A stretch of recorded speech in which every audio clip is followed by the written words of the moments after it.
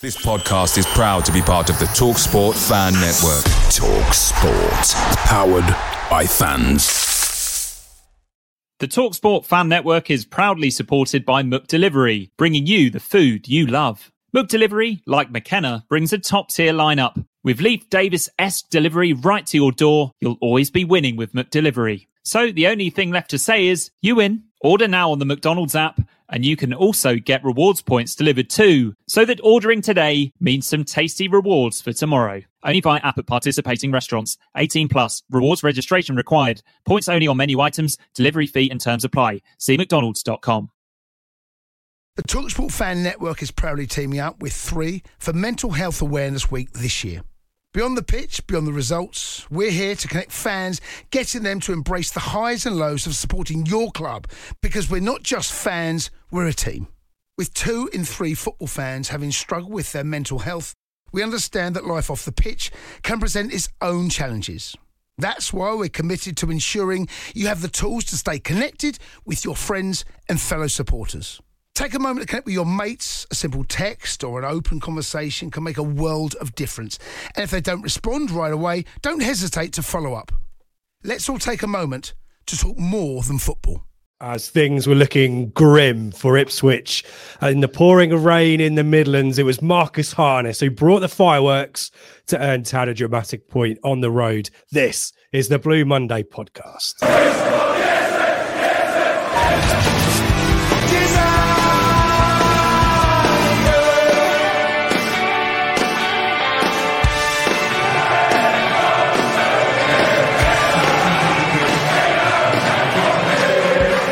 Hello and welcome to the Blue Monday podcast. Discussed in town up or down since 2015. This is the Flagship show. We're available live with better hosts usually every Sunday at 8 o'clock and on demand on video and podcast afterwards. Joining me as we start another 3-game week, Joe Fairs with his pink must have Hladky shirt behind him and Seb Brown with all kinds of paraphernalia behind him. Gentlemen, how are we doing? I'll start with Seb. I'm good. Just about. Yeah, just about dried out after yesterday. Thankfully, it was pretty grim, wasn't it? But yeah, obviously we'll discuss the game. And I'm good. Looking forward to Rotherham on Tuesday night and then Swansea on Saturday. Yeah, you've got all 3 to tick off this week, haven't you? Like proper support and all that kind of stuff. All these membership points ticking up. How are you, Joe? Have you been away for a bit? Are you? Yeah, we just went up to Norfolk for a couple of days. It was nice. I was on Galston Beach this morning. I could hear some booing coming from Carrow Road all the way out there. But I was in a little cafe and you could hear the locals were grumbling about, they're only signing these players on free transfers because they're not good enough because no one wants them. And it was nice to hear their fan base so rattled. And all the abuse we got for empty seats when we were struggling, and now there were a lot of people. The attendance today was kind of peak Marcus Evans era. It's 25,000, but it's not 25,000, is it? So we'll talk more about that later on. I think we've got to do that. But let's say hello to folk live in the chat. Thank you for joining us, everyone. Get your views on Birmingham 2, Ipswich Town 2. We've also got a poll, which is what I think caused the technical issue, because I think that was playing in the background. That's my excuse, and I'm sticking with it. We want to know your thoughts on whether Marcus Harness has deserved to start on Tuesday night or not, or whether you might use him more strategically. So let us know in the poll there. We'll give that a look later on. But let's say hello to folk who have given us something to read. First off, Darren. Yeah, another great comeback. Evening, guys. Happy with a point. Kirk's here as well. Tough place to go. Yeah, said we were talking about this. It's a grotty place to go and watch football. If you're an away fan, it's a horrible place, isn't it, St Andrews? It is, isn't it? Yeah, you turned to me about halfway through the first half, didn't you, and said, I'm never coming back here ever again. And I think you summed it up nicely, because it was cold, it was raining, everything was grey. It was horrible, wasn't it? It's not a nice away day. Yeah, Kirk rightly says, shows how far we've come when an established team run out of legs against us, and more to that point later on, I'm sure. Hello to Lee. Hello to Clinton. Great reading on Wrath of the Viking Pinkin tonight. Yep. We've been there. I think we'll talk more about that, I'm sure, later on. Charlie D's here as well. Nigel, stroke of genius to draw this one, so we didn't go top too early. Manage those expectations, Nigel. Spot on. Hello to Paul. Hello to Gary. Our mate Gary. Murky first off in a murky stadium on a murky day. What last 20 minutes to get an excellent draw. Rob's with us. G'day to Michael. Phillips here as well. It's Colin Sam. Good numbers. Our mate Chris from New Zealand is with us as well. Happy with the draw. Ashley's here. Tim is here. Squeaky bum time yesterday. We'll talk more about squeaky bum time maybe at half time, perhaps, Tim. But I think in the end, said probably the right result. Maybe. Yeah, I think so. We'll discuss it obviously in depth in a minute. I think at halftime it was very much kind of, well, we can't be that bad again in the second half. But by the end of it, I thought there's only one team looking to win it. Yep. Christian's here.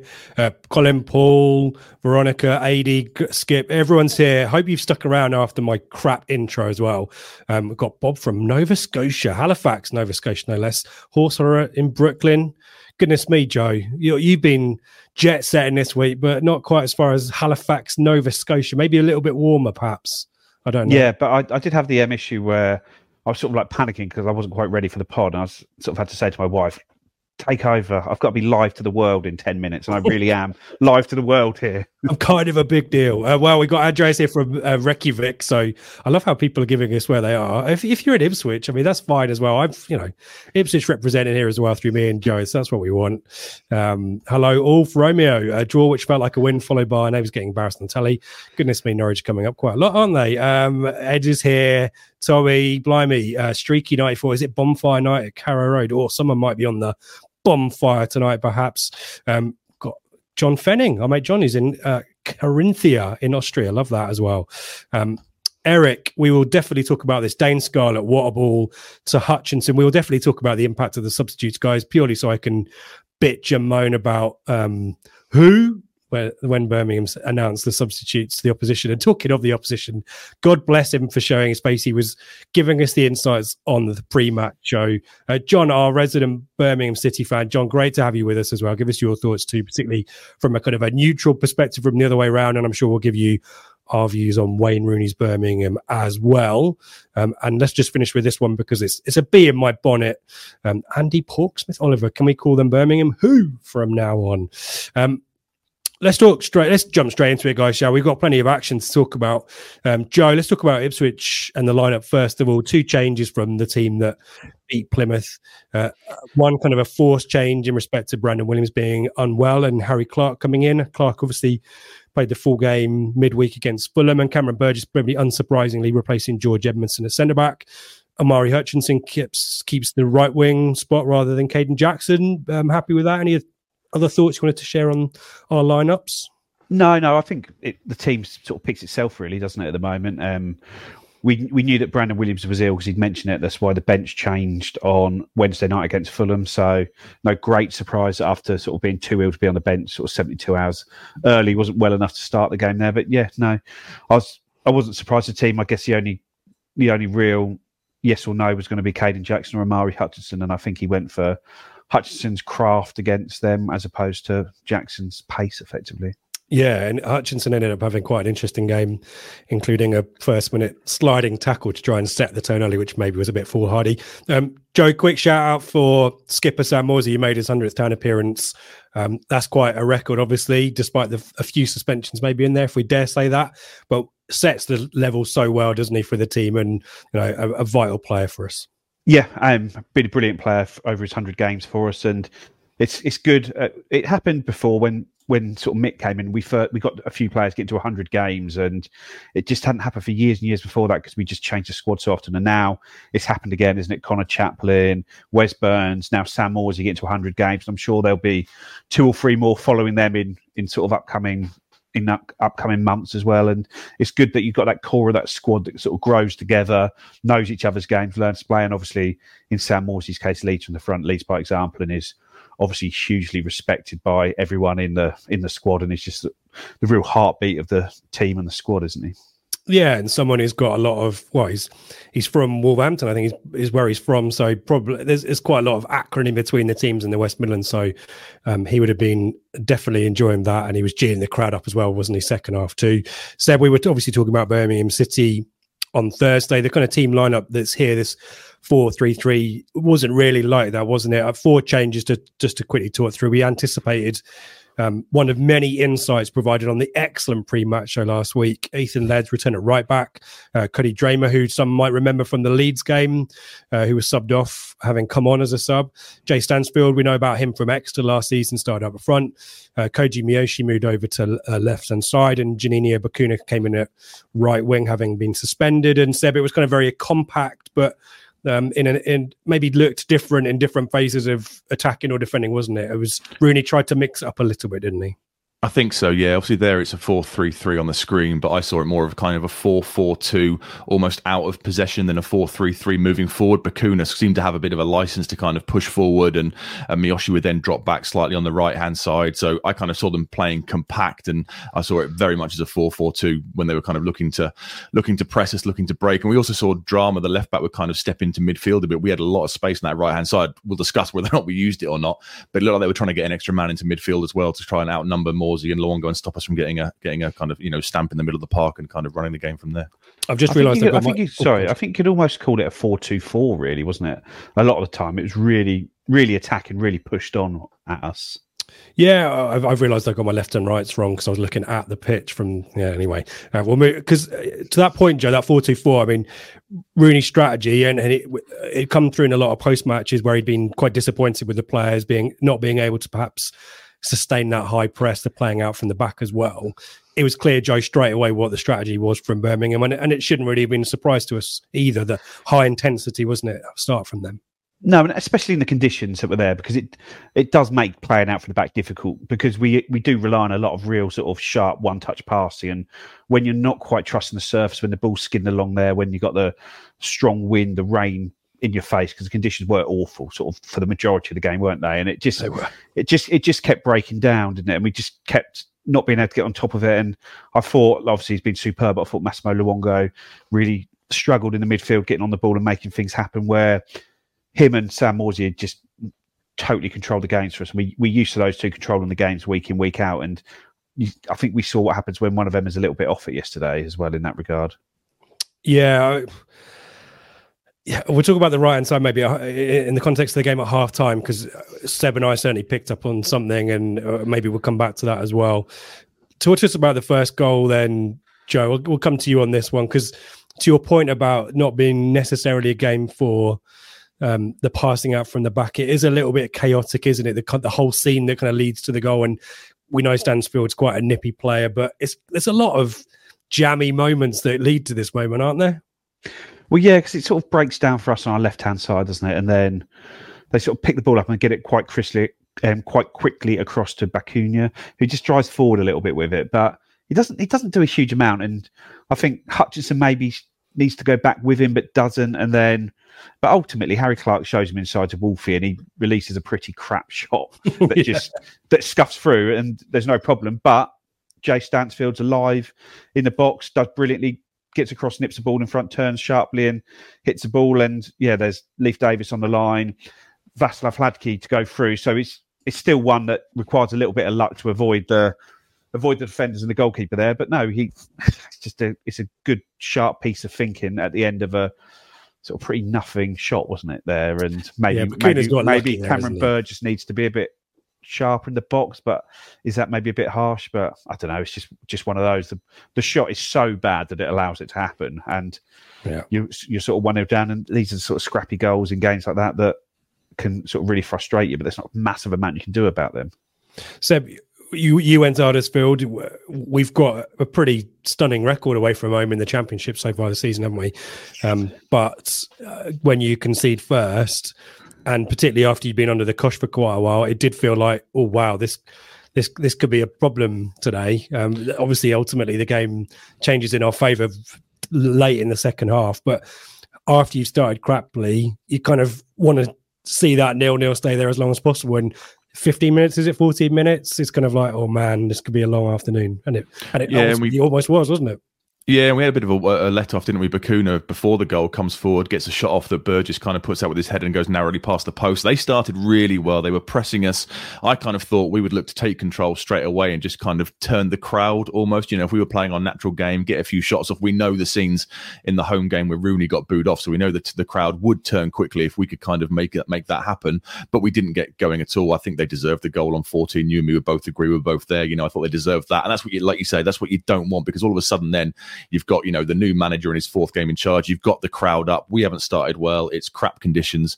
It's one of those days where you kind of think that things are starting to go against you, but they fully deserved that goal because we didn't get going at all in that first 15, 20 minutes. Would you argue that the first half was a half of two halves in respect of Birmingham came out all guns blazing, didn't they? Or fireworks blazing, whatever you want to say. After that point, I don't recall a huge amount of clear-cut chances for Birmingham. There's a few moments for us, if you want to kind of mention them. There's a Broadhead moment, a Chaplin moment, isn't there? Yeah. But I think it was the story for me, at least, was Town's possession shape wasn't particularly coherent. The ball wasn't sticking with Hurst up front, and Birmingham were just happy to make the game very bitty and scrappy, weren't they? Is that a fair summary of the latter stages of the first half?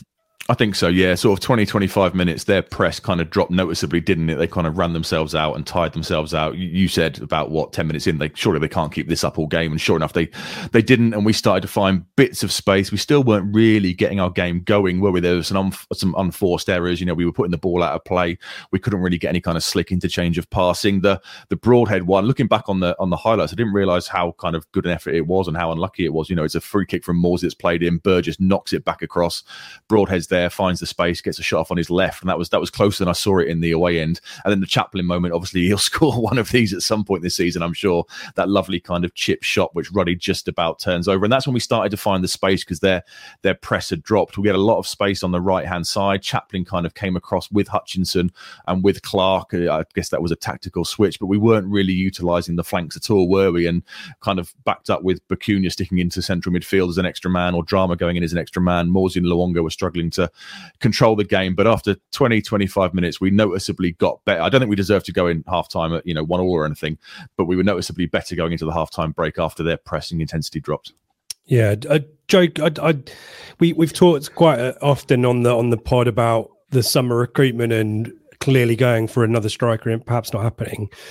George Hurst yesterday, it didn't feel like perhaps a game for him. Maybe I'm being critical. A few moments where he can take the pressure off, poor control, when he could be sprung through, miscontrol, and almost kicks out for a goal kick.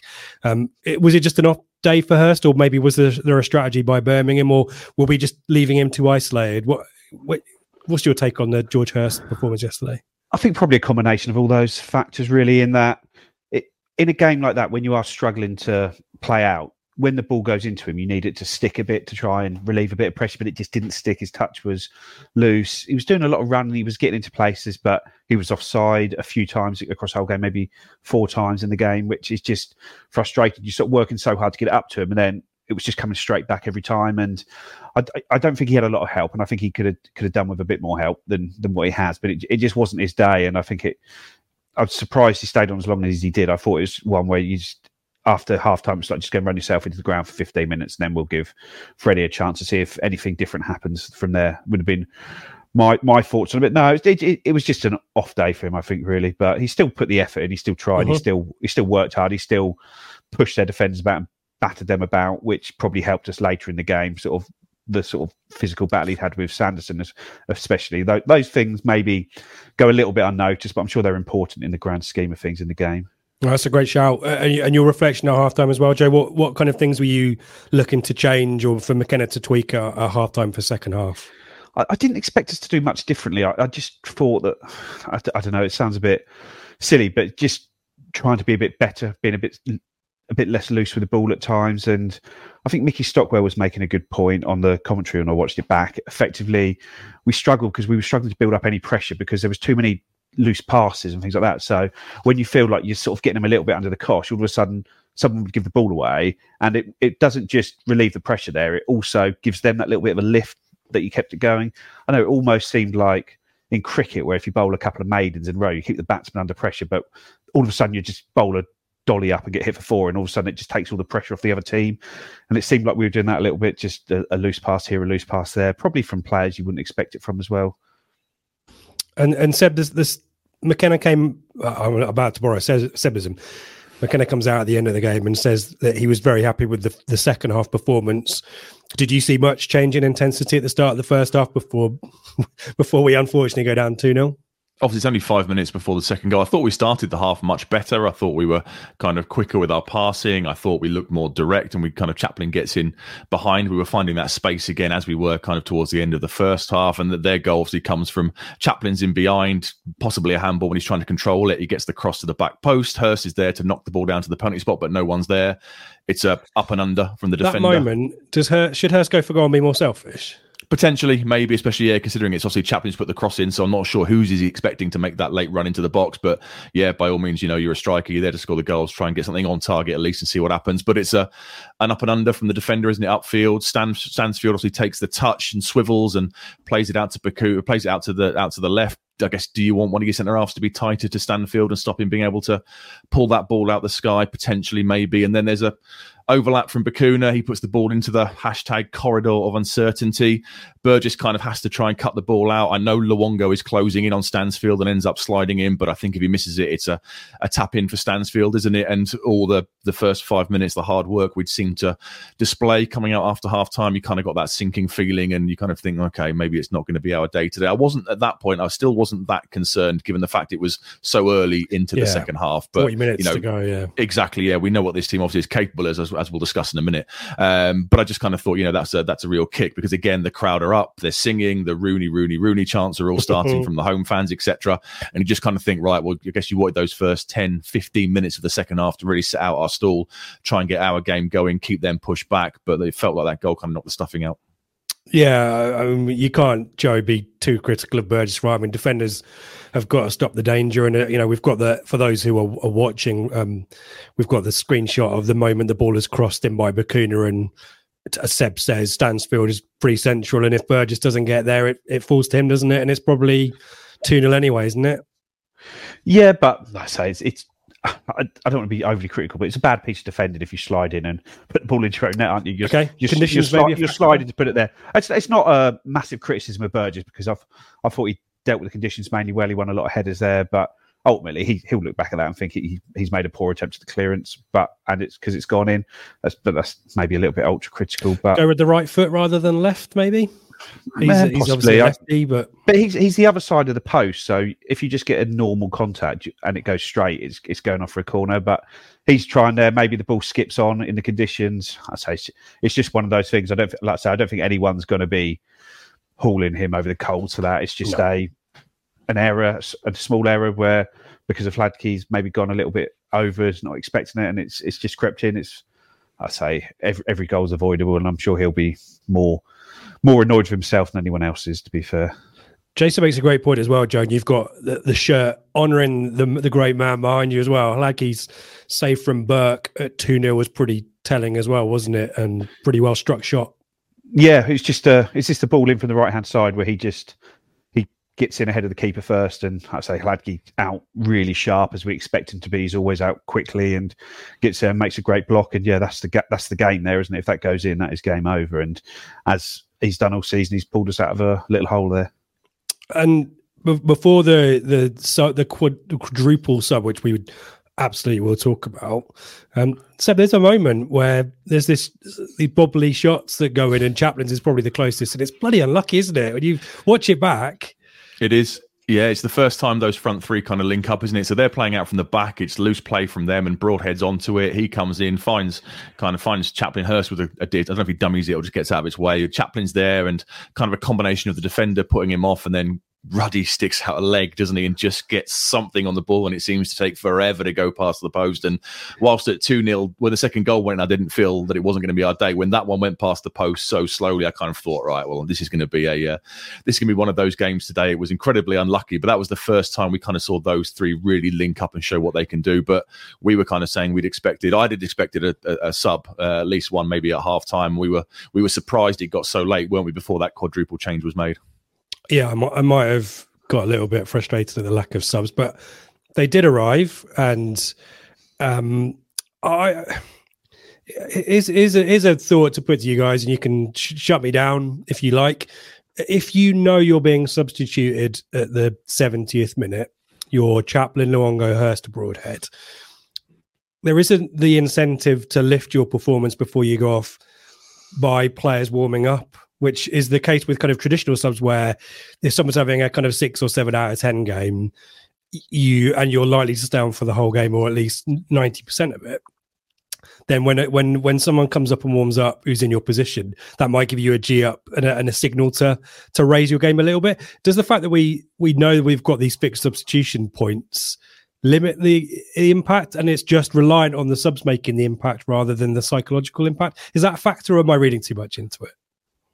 Do you get what I mean? I think you might be reading too much into it there, because I think they are just going to be leaving everything out there, aren't they? I don't think there is a level of performance that they can raise themselves to. I just think that Hurst only has sort of 70 minutes in him, probably because that's all he plays, and you're not going to get 90 minutes in you unless you play 90 minutes each week. So it is just the case that he does that. But yeah, all the front players, they sort of press, don't they? And then they go, and the next lot come on and have a go. Because in fairness, sometimes it's like 2 go off at once, another 2 there, and they want to get their goal because they don't want Marcus Harness to come on and score 2 goals to draw the game. They want to get the 2 goals themselves, because they don't want to be looking over their shoulder for the Rotherham game, do they? To see whether they're going to be starting or not. So I think it is just it's just the modern game, isn't it? Now, I guess. Yeah, it's just making sure that all those subs are able to fit into the team and be fit enough and active and interested in the game enough to be able to come in and make an impact straight away, isn't it? Because they're so important. Your analogy is an F1 analogy, which is, you're coming for a pit stop, you rag the crap out of your tyres so that they're, but I'm sure most people who don't care about F1. Seb, all the right changes for you at 72 minutes, and the right quantity as well? I think so. Yeah, Luongo was looking leggy, wasn't he? So it made no surprise to see the kind of energy and bustle of Taylor come in. Harness has played really well so far this season, not really got his chance. Chaplin, Hurst, Broadhead, it wasn't really working. So it was no surprise whatsoever to see it all, the front 3 completely change out. I thought they made perfect sense. Like I said, I thought maybe we'd get one at halftime or so. I was surprised it lasted so long before they all came on, but they were the logical choices to make. Were you expecting Hutchinson to stay on as opposed to? I was surprised. Maybe Chaplin's always got gold in him, hasn't he? Or? Yeah, Hutchinson for me, he was probably my choice at half-time to get hooked, if I'm being honest. I wasn't impressed with him, but that last 20 minutes, he was absolutely superb. So we weren't really, I don't know how much of it was us not using him in the first half and him not really being at the races in the first half. So yeah, I was surprised that given how they were cramping up and tiring, I thought, maybe we see Jackson's pace in the right-hand channel pretty soon. But obviously McKenna knows far more about football than I do. And Hutchinson is quite young. He's got the energy clearly to last the full game, perhaps as well. So, and he's always an outlet, isn't he? That's the good thing about him. You know that he can always. He's got a brilliant touch. He can chest the ball down. He can give you an outlet any time of the match. It was really interesting how he suddenly came much more into it or was much more effective when these subs came on. Seb, I'm going to blow your trumpet for you. I mean, you can obviously do it as well. But the 76th minute arrived, and at that minute, are you feeling a lot? And the substitutions have been made 4 minutes earlier. Are you now feeling right? We can now actually start to compete in this game. Well, Rich, did you know that until yesterday, after 76 minutes, Birmingham had conceded 6 goals and we'd scored 7? So I did say it might not be a game. Because I watched the pre-match show, Seb. It might not be a game to leave early from. I just thought after their goal, after the Burgess own goal, the big save from Burke was the moment. But after that, they didn't really threaten. Their players were going down with cramp. Led obviously gets subbed off. They were looking like they were out there on their feet, whereas our subs kind of freshened things up. And whilst I don't think we had too many kind of efforts from before the first Harness goal, I thought we looked sharper and you're kind of thinking, aren't you? Well, if we just can get one, anything can happen with this team. We know how we can finish games. And yeah, I was kind of more optimistic because they were making unforced errors. They were going down with cramp. They looked absolutely dead on their feet, given how hard they've been pressing for that first 20 minutes. Yeah, more nuggets of gold on the pre-match show every week, Thursday, 8:00 live and on demand afterwards. And you mentioned Laird. He goes off with cramp, does his kind of geeing up, slow walk to the home support, gives us a smile, doesn't he? Yeah. Gets some abuse from the away end, Seb. But a minute later, the Birmingham City fans and their PA who didn't know who Dane Scarlett, Freddie Ladapo or Marcus Harness were, suddenly know all about them, don't they?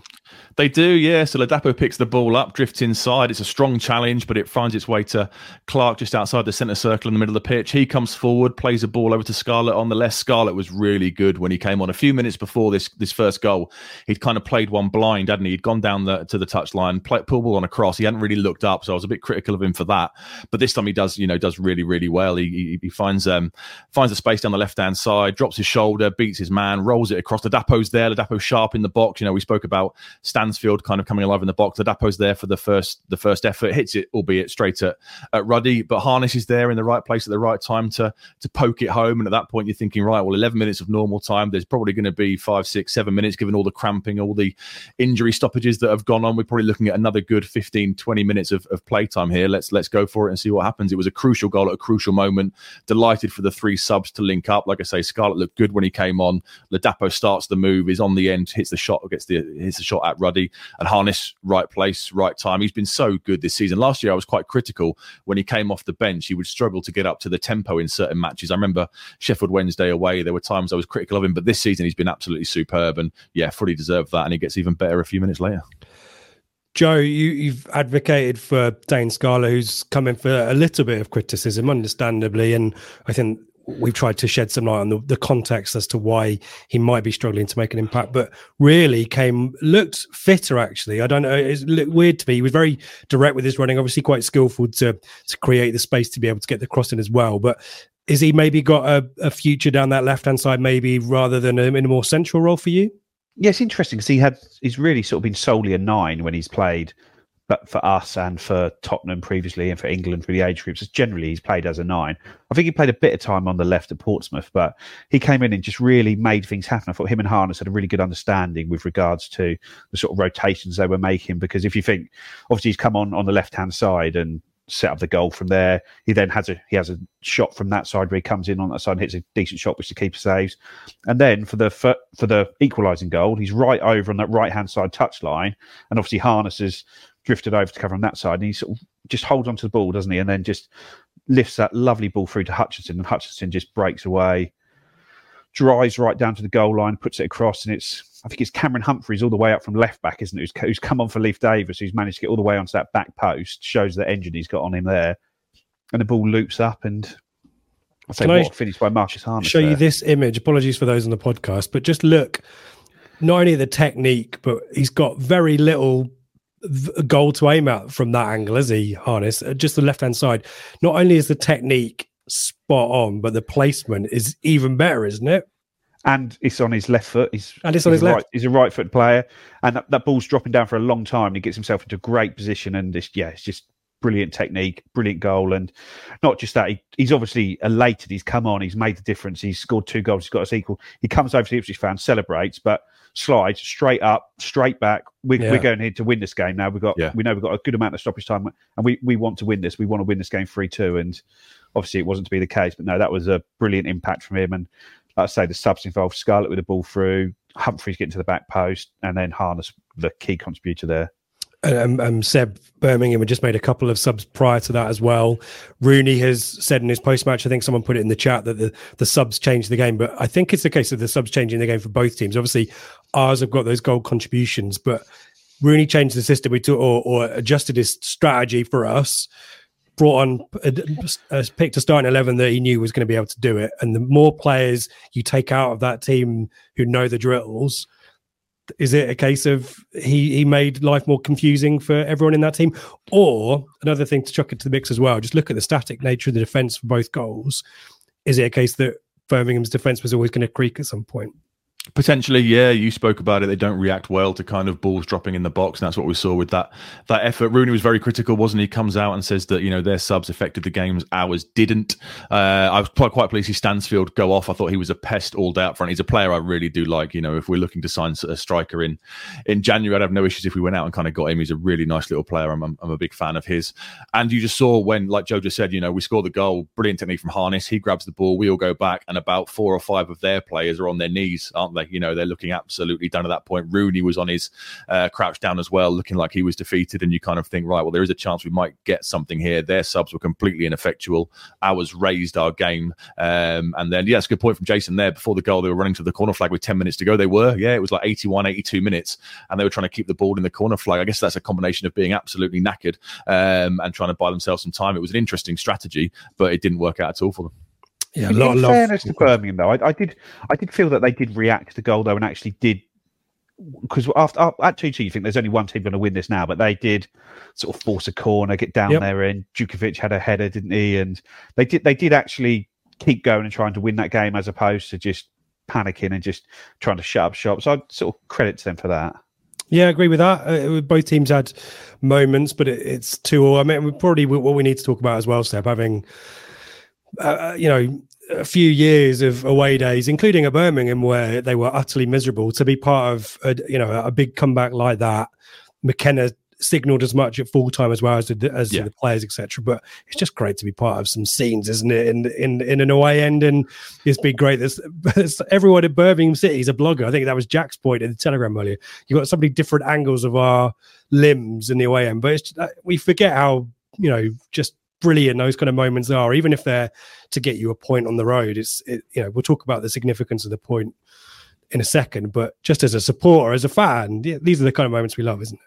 Absolutely. And McKenna's there geeing up the crowd at the end. They know how big a point that was. And I guess given how we all were at 78 minutes before, 1 minute before Harness scores his first goal, given how we thought, well, this is one of those games where we're going to have to get out of town, regroup, and look to go again at Rotherham. If we beat Rotherham, beat Swansea at 6 points, it's still a decent week. That was kind of our mindset, I think, at that point. And those things at full time, it was very similar to Huddersfield. You asked me after the game, didn't you, and said what was better, that or Huddersfield for kind of the relief. I think that one was, because I thought we were worse yesterday. We weren't great at Huddersfield, but I thought we were worse yesterday than we were at Huddersfield. Obviously, being 2-0 down, coming back was crucial. So it's a really important point, and I think McKenna was making that point towards the end with his gestures towards the away end.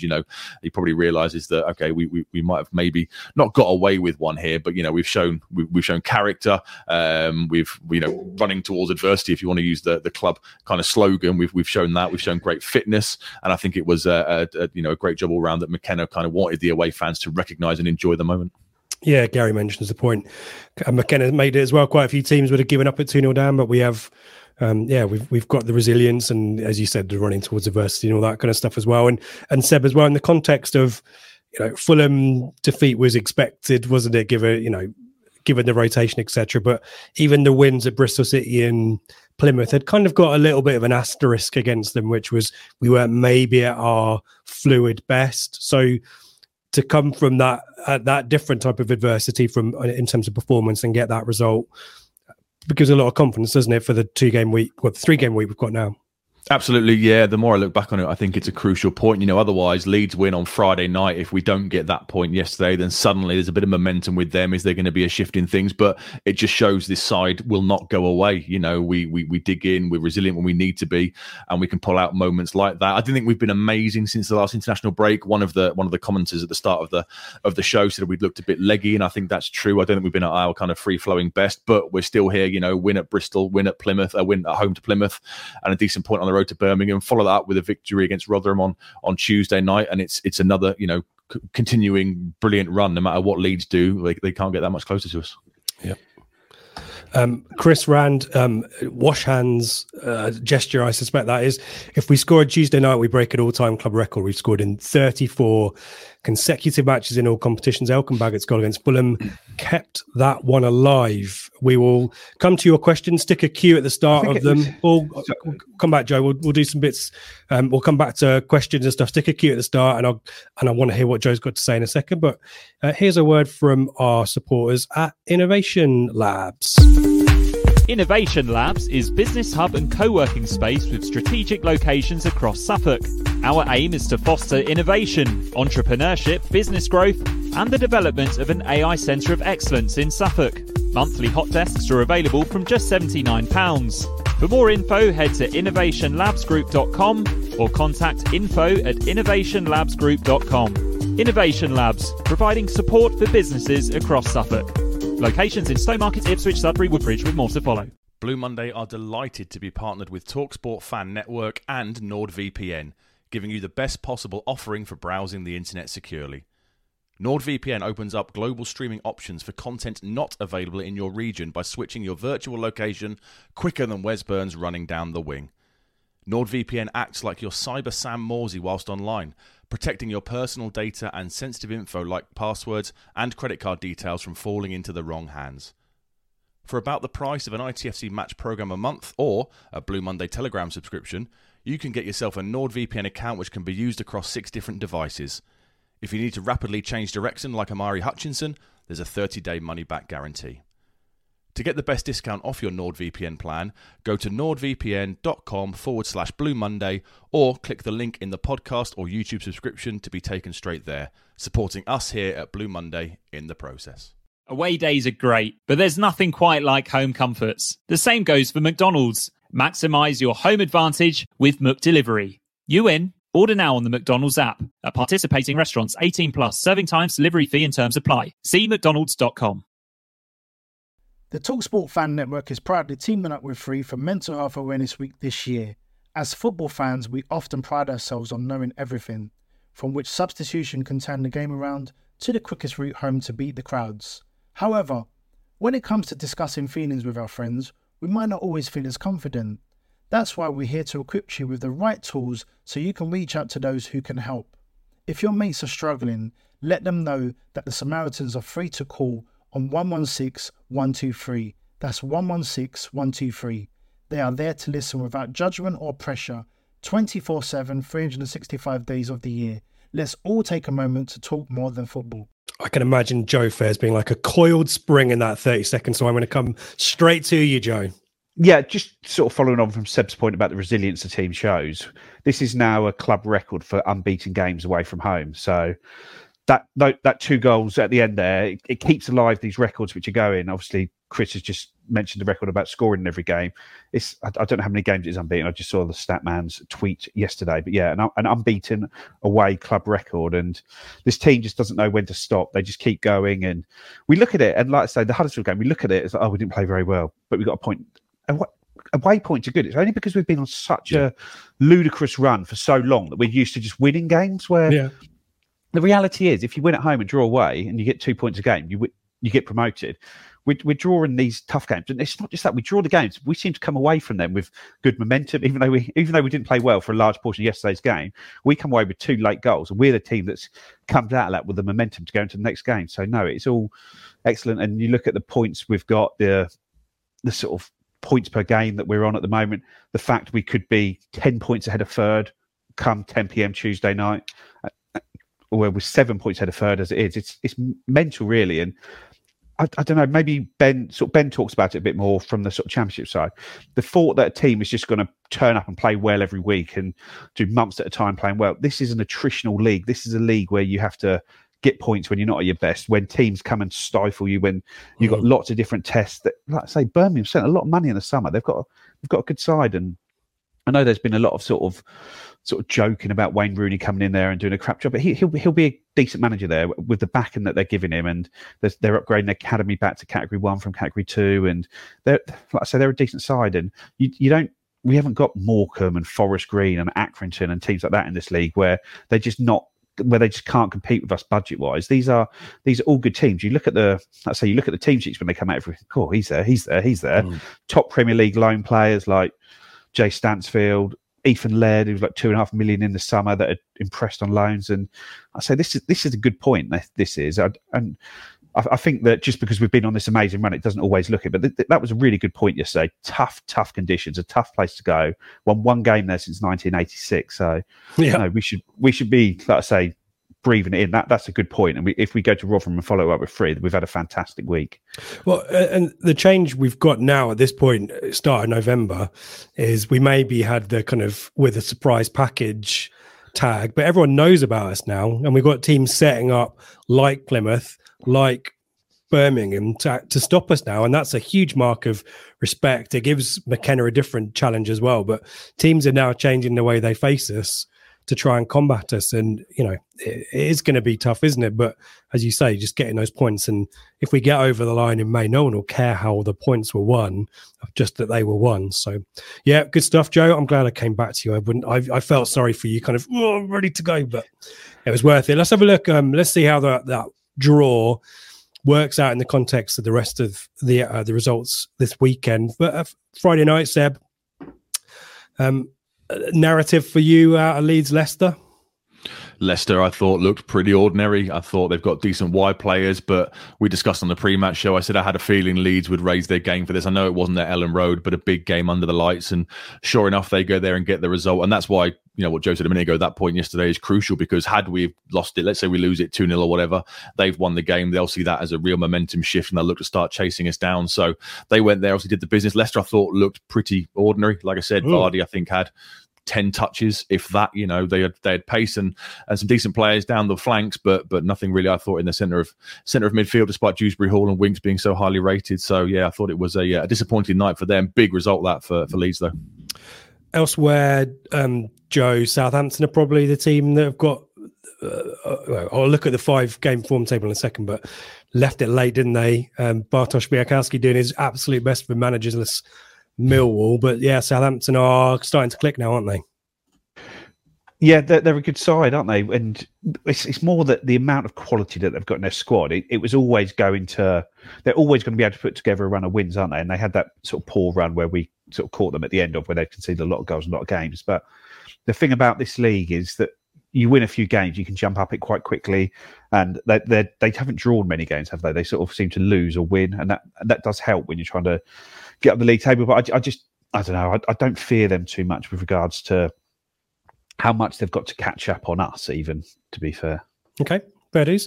Let's quickly round up the rest of the action. I mean, Bristol City won, Sheffield Wednesday 0. Bristol City, another team, look at in temporary charge. They got the win over Sheffield Wednesday, who stuttering around still, aren't they? Huddersfield 0, Watford 0 sounded turgid. On the opposite end of the scale in terms of draws, Plymouth 3, Borough 3. Anyone see the goals for Plymouth in this one? Some amazing XG goals from Plymouth in that game, weren't there? Up in for the first one. Go on, Seb. You describe the goals. Well, the first one was, the Mumba one was pretty reasonable. The Finazaz one is a curler from the edge of the area, and they the all Morgan Whittaker, off him, didn't they? Like us of Whittaker, a week ago. The Morgan Whittaker kind of the third goal is. Do you remember when was it Roycer put the free kick in at Charlton away in the end, towards the end of the first Premier League season? He goes past everybody and drifts in the far post. That was their third goal. So yeah, some high quality XG chances from Plymouth at home. Who'd have thought it? Yeah, and Borough stuttering a little bit, but it's a tough place to go, as we know. Preston as well. Plymouth got put their rubbish run behind them and heaped more misery on Mark Robbins at Coventry. Rotherham 1, Coventry QPR 1. We'll talk more about. A lot of teams in reasonably good form cancelling each other out at Stoke v Cardiff, Swansea v Sunderland, and West Brom, another team in form as well, beating Hull 3-1. Who wants to talk to me about Norwich 1, Blackburn 3? Joe, you were in Norfolk. You can. Norwich are bad, aren't they? They are bad. I don't think down tools is the right word. They just seem so slow and sluggish throughout the whole team. And I know the defence look a bit all over the place, but that starts from the front, doesn't it? The front players just don't sort of seem to press, don't seem to stop anything coming towards them. And then by the time they get there, they're sort of pulled around out of position. And I know they look a weak team at the moment. I'm sure Wagner won't last much longer, and they'll come in and they'll bounce back a bit and they'll push themselves up more towards the right end of the table. But they look a long, long way off. They look like a team that needs to have a big, hard reset. And I don't think Stuart Webb's done them any favours with his recruitment in the summer. It seems to be a bit short-termist. Yep. Yeah. Well, Neil Johnson, Chris Sutton on co-coms today for Sky, accused him of downing tools. Smodic doing what Smodic does for Blackburn as well. They scored some pretty good goals as well, but the Norwich defending very lousy, wasn't it? Let's have a quick look at the form table before I put the league table up. This is the 5-game form table, and look who's top of the 5-game form table, chaps. Despite the fact I was bemoaning maybe some of the recent form, it's still got us top of the form table, but the table that matters, we are still second. And that point at Birmingham, Seb, is a point on Leicester, as you rightly mentioned. But yeah, it's below the kind of top 5. There's just a lot of inconsistency and quite a few losses in draws in there, isn't there? And, our ability to maybe be more consistent is the results are going to be, up and down. You can't sustain this hugely statistically anomalous form, but the consistency is pretty good compared to everyone else in the league, isn't it? Yeah, we're not going to go away, are we? I think we're going to be challenging for that top two all season. It's us and the three. We're slap bang between the three parachute payment clubs. We probably shouldn't be up there given budgets, etc. But we're not going anywhere. I think most sides are starting to kind of realise this now, and I'd imagine I think a little gap might open up between the three parachute clubs and us, and then a load of inconsistency for sort of 4th, 5th, and 6th downwards, I think. Yeah, I just feel like the top 6 or 7 is starting to maybe open up a little bit, and we are getting into the meat of the season as well. It's November, guys, isn't it? So looking positive. Let's go through some of your questions as well and some of the thoughts. Gary got a text from somebody called Sam Jolly. Harness, the poise of an apex predator, the eyes of a kindly woodland creature. I think that's a fair summary, isn't it there? What else have we got here in the chat? Lee talking about Rotherham's threat. We will finish with Rotherham, but mentioned set pieces and long balls. We need to be aware and ready for it. Hopefully our fitness and class will see us win. But let's get to the questions. Michael asking about Harness. Give us your thoughts in the poll on YouTube, the poll that crashed my broadcast at the start and made my excuse. I'm sticking with it. We'll come to that at the end, Michael. But interesting thought from Max about whether Harness could start wide right, play there for Pompey, allows Amari to come on as an impact sub. Joe, do you want to say that one? I think he's moved away from that position, hasn't he? Though I think he's so dangerous and he's such a good presser of the ball. Firstly, and he's so good in those sort of areas when he gets it. He's really destructive, isn't he, in that position? And sometimes it doesn't all come off, but the way he goes on and he's getting assists, goals every time he comes on the pitch at the moment, isn't he? So I'd say if like Broadhead is probably the obvious one who may miss out because he does tend to struggle to sort of string together 3-game weeks, doesn't he? So maybe he may be the one that misses out if Harness was to come in. But I don't think anyone could begrudge Marcus Harness a start at the moment. But he's doing brilliantly in that role as a super sub as well. So maybe that's going to be his role for the next few weeks. It's a squad game. It's not an 11 sort of an 11-player team anymore, is it? It's a 20-player squad. And every player on the match day has a role to play, and those ones that are doing it are doing the role. And whether you're playing 25 minutes or 65 minutes or 90 minutes, you're all seen as equal, aren't you, at the moment by the fans and management team? That's true. I've had a quick nose of the poll to Michael's question there, and 73% of the chat think Harness should start on Tuesday. So that's quite overwhelming. And Jason asking Seb whether Tuanzebe's ready for Tuesday as well. Well, I guess if they want to get him in the side, he's going to have to get minutes in pretty quickly. So a 3-game week does kind of make sense. I'd expect it probably to be Wolford and Burgess. Burgess, I thought he made a few unforced errors yesterday. He wasn't at his best. He got spun on the halfway line pretty early by Stansfield, but I'd expect him and Wolford still to have that kind of that partnership. I'd be surprised if he were to come in. But at some point, if they want to get him in the side, he's going to have to get minutes because the FA Cup third round ain't going to be for another 2 months. So in a 3-game week, do you potentially look to drop him in and then bring Burgess back in for the game against Swansea at Portland Road on Saturday? To Colin's point, there's a bit of a queue though, isn't there? Because Edmondson, might he come back in? Maybe McKenna does do. McKenna does do this, doesn't he? They've got Fred Odemyana who plays off the right, so potentially he's kind of a hard. That's the one. He's a hard running player, so we've seen McKenna make these kind of tactical decisions based on getting players running at Edmondson. He can therefore cut inside on his stronger right foot. So maybe we'll see. I guess he's behind. The only thing I would say on that is I don't know exactly, but McKenna did say that he doesn't put centre-backs on the bench normally, but Tuanzebe was on the bench yesterday and Edmondson wasn't. So is that Tuanzebe getting ahead in the pecking order, or is it Tuanzebe is more versatile that he could maybe play a couple of the other roles, so that's why he's on there? But ultimately, we've signed Tuanzebe to get him in the team to improve us, haven't we? So I wonder whether there is some sort of expedite to try and get him into the team a bit quicker, but who for? I think most people assume it's probably going to be Burgess, but is it going to be Wolfenden on the other side? Who knows? Wolfenden hasn't had a rest, has he? He deserves one. He never does after under McKenna, really. I think it's only sort of 2 or 3 games he's missed under McKenna. True.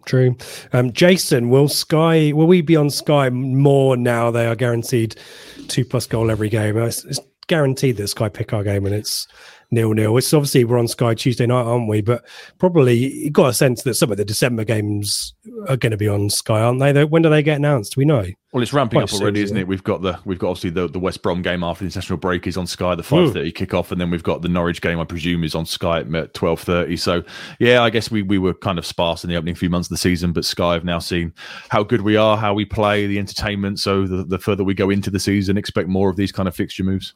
Read the league table. Joe, Clinton heard Bishop from Portsmouth being linked again today. Would he be worth a punt in January? I think he's probably a very similar style striker to what we want in our system, isn't he? He works hard, he occupies defenders, he can pop up and score a goal. But I think I'd heard we'd asked about him in the summer, and the fee that we got back from Portsmouth was a bit of a like, oh, you're having a laugh with that sort of figure. And they're now top of the league and pushing on for the Championship. So you'd imagine, unless his contract's up in the summer and he's not looking like he's going to sign one, that figure is going to have gone up, not down. So I think he's probably just going to be out of range for a sensible fee to get him out. Yeah, indeed. A few questions or thoughts on our right-hand side, Seb. Greg talks about struggling without Wes or Brandon and Rob. Is it a coincidence that our form has dropped off since Burns' injury? Do you think we miss him, especially with how he links up to Chaplin? Talk to us about the right-hand side. Talk to us also about Harry Clark. We haven't really mentioned him too much. Your thoughts on his performance on Saturday as well, and whether Hutchinson and Williams comes as a combo now or not. Give us your thoughts. Yeah, I mean, Hutchinson and Williams have got that natural kind of link up. We all love what Brandon Williams brings with his passion and his energy and his aggression in the tackle. And when he's not playing, it is a bit of a drop off. I felt sorry for Clark yesterday. He seemed to be the kind of the scapegoat where in the first half, no one really played that well. He's involved in the first harness goal. He picks the ball up in the center of the pitch and plays a nice floated ball out to Scarlett on the left-hand side to create the first harness goal to start the comeback. So I thought he got a bit of unfair kind of treatment. And we've got to remember as well, he missed a lot of pre-season. He's got an Achilles problem that's being managed.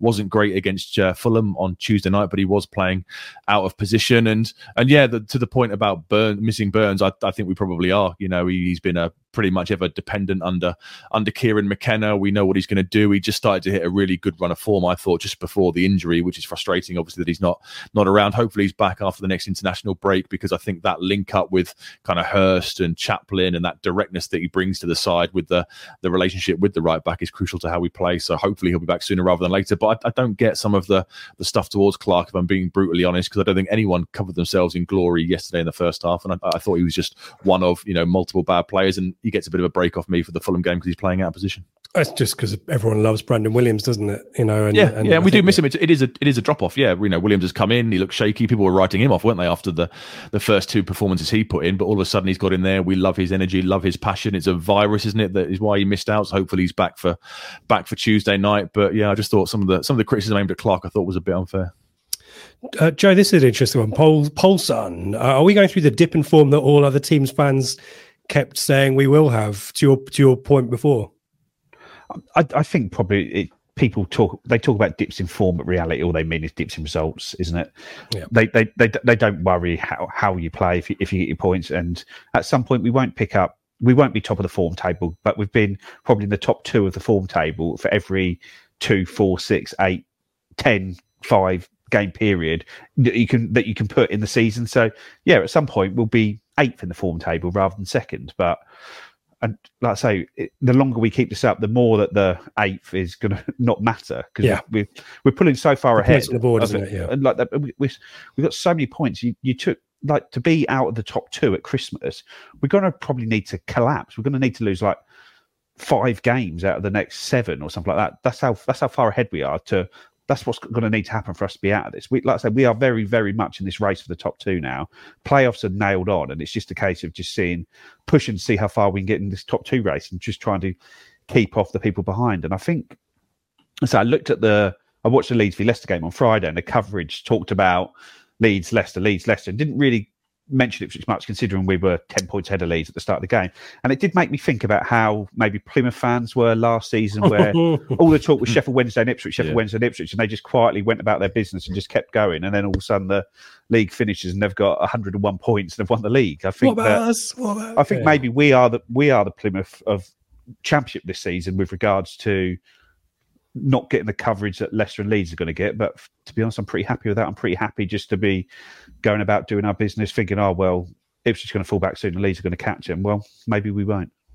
To that point, Chris asks, are Leeds the team for everyone else to fear? They were tracking Burnley's 101 points last season perfectly. Seb's talked about the Friday night situation. Is it Leicester's turn to have a bit of a stumble, perhaps? Are Leeds the ones with all the resources, perhaps?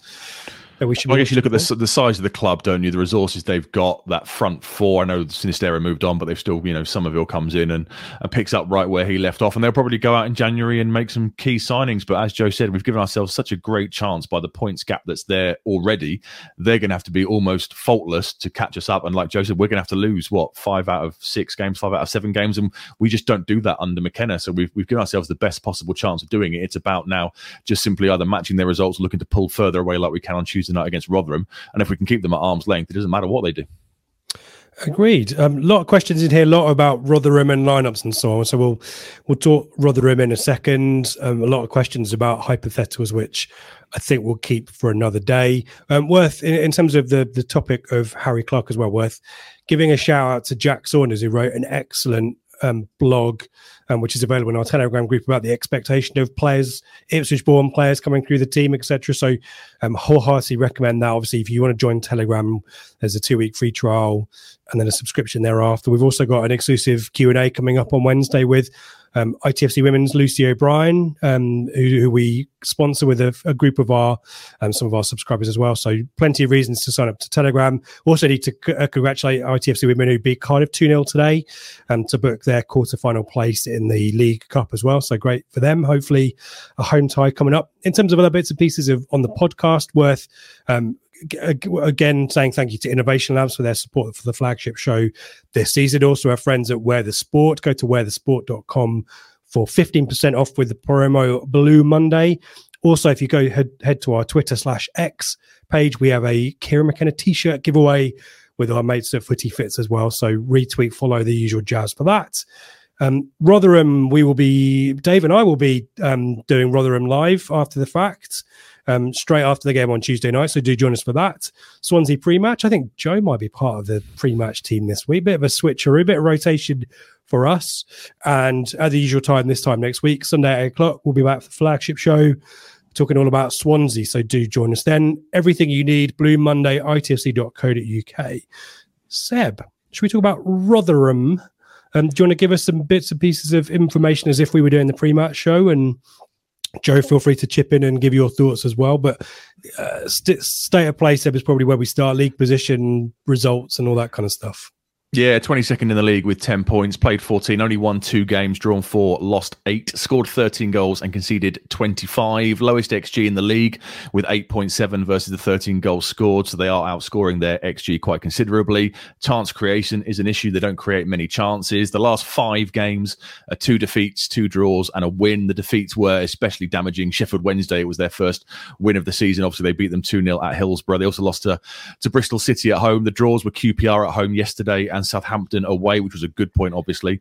And the win was Coventry at home. Their home form is much stronger. Obviously, that's relevant for us going there on Tuesday night. The home form, they've got 9 points. 9 of their 10 points have come from the New York Arena, New York Stadium. Whatever it's called. Yeah, stadium. 90% of their points from home. Yeah, they are a stronger side at home. And yesterday was a bit of a damaging one. I think it was a 1-1 kind of 1-1 draw at home to QPR. QPR had lost 6 on the bounce. They'd appointed a new manager, so I guess you get that new manager kind of bounce. It was an absolute worldie from Elias Chair. There were a couple of big saves from Victor Johansson, the goalkeeper, to keep them in the game. They equalised from a set piece. The left-back, Cohen Bramall, puts a deep free kick to the back post and sub-striker Georgie Kelly kind of taps home. They hit the post from another corner. So like one of the guys in the chat said earlier, they are a threat from set pieces. They are now officially the most fast and longest direct side in the league as well. They've overtaken Huddersfield this weekend. So we know what to expect when we go up to Rotherham. You know, Jordan Hugo will be up front and be a pest, and he loves a bit of Eshousery, given his kind of Norwich connections. Cafu in the centre can take a decent set piece. There'll be a threat from those set pieces, but I think we go there with no fear whatsoever. Joe, if you're Kieran McKenna, what are you thinking in terms of tactics, style of play and lineup? Oh, well, I think they're a pretty poor side when I've seen them, and I don't think they really know what they want to be at the moment. They've gone from Paul Warne and the style they wanted. They tried to bring in Matt Taylor, try and be a little bit more expansive. They've seemed to sort of veered away from that. Their recruitment's been a bit of a mess with regards to signing players who end up injured almost straight away, like Andre Green is out for the season. That it's almost like they've started shopping in a market where you're getting a slightly better player, but you're not then getting the resilience to get you through there. They spent a lot of money on Sam Nombe, but he hasn't really done anything as yet. It's just, I know, I think they're in a bit of a muddle as a club at the moment. You've just got to go there and you've just got to see them off for the first 10, 15 minutes, take over the game and just beat them. I think really it's not a game you should fear. It's not the Rotherham of previous seasons where we've gone away there and been comfortably beaten 2-0, 2-0, 1-0. And they're not that team anymore, and we're not that team anymore. And we need to just go there and turn them over, really. They've got an injury crisis as well at centre-back. They had to sign Daniel Ayala on an emergency. I've never known an outfield player be allowed to sign on an emergency kind of signing. Normally it's goalkeepers, isn't it? But he's been signed because they've got Tyler Blackett, Grant Hall, Cameron Humphreys, not that one, their one. They're all out injured. Andre Green, like Joe just said, has done his cruciate, so he's out for the season. So, yeah, they've got issues at centre-back. And we go there with no fear. I think it should be relatively straightforward. And probably the Sheffield Wednesday defeat, Seb, is the one to, admittedly away from home, and Danny Rail's first game. But that's the kind of level that Rotherham are at, isn't it? And you get a 2-0 defeat to a team that hasn't won all season. That kind of tells you the story. And to kind of Joe's point as well, Rotherham they're kind of maybe a top-end League One club now. So they've done fantastically well to stay in the Championship. But the strategy, and it's worth checking back on the pre-match show. We'll link it below. Seb and I spoke about Rotherham for about half an hour a few weeks back, and obviously it ended up being completely useless because the game was postponed. So a lot of what we were talking about there is relevant, but I think we talked about the club stature and kind of between a rock and a hard place, because you don't want to you can't outspend the rest of the teams at this level. And similarly, you know that there's going to be a load of dross below you that might keep you in the division. So it's a bit of a weird situation Matt Taylor finds himself in, isn't it? Definitely, yeah. Like Joe said, it's hard to tell what they want to be. They're probably the 45th, 46th, 47th best team in the pyramid, aren't they? Right at the top of League One, but not good enough for the Championship. Taylor's come out this week after the Sheffield Wednesday game before yesterday's defeat, and he says, I know my job's on the line, etc. So it's one we can go to, take control of the game early, and maybe look to put it to bed by half time, hopefully.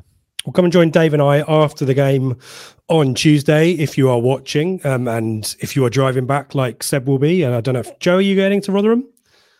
I am headed to Rotherham. There you go. So we'll give you something to listen to when you get maybe to Birmingham, and the M6 will have a podcast uploaded for you perhaps as well. So join us there or listen to it the morning after as well. Hopefully lots of positivity to talk about as well. Ahead of also Swansea next week as well. So pre-match Thursday, Flagship on Sunday. Join the guys for that as well. And thank you everyone for watching. If you haven't done so far already, give us a thumbs up on YouTube. We really appreciate that. Thank you to the folks on Facebook, Matt, Mark, Elliot, Jason, Stephen and Angela for supporting us over there. And Blue Monday, itfc.co.uk is where all of the information is for all of our shows, all the links to everything you need, Telegram, merch, etc., etc. Head over there. Joe, do you want to say goodbye to everyone before I press the buttons? Yeah, goodbye everyone. On to Rotherham on Tuesday. Hopefully another 3 points.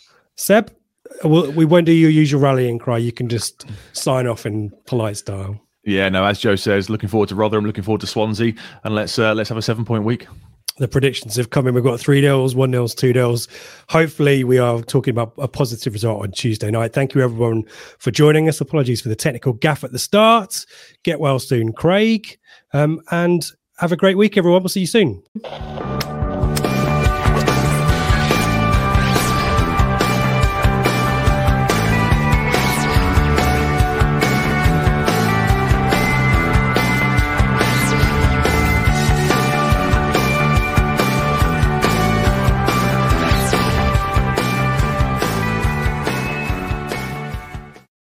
The TalkSport Fan Network is proudly teaming up with Free for Mental Health Awareness Week this year.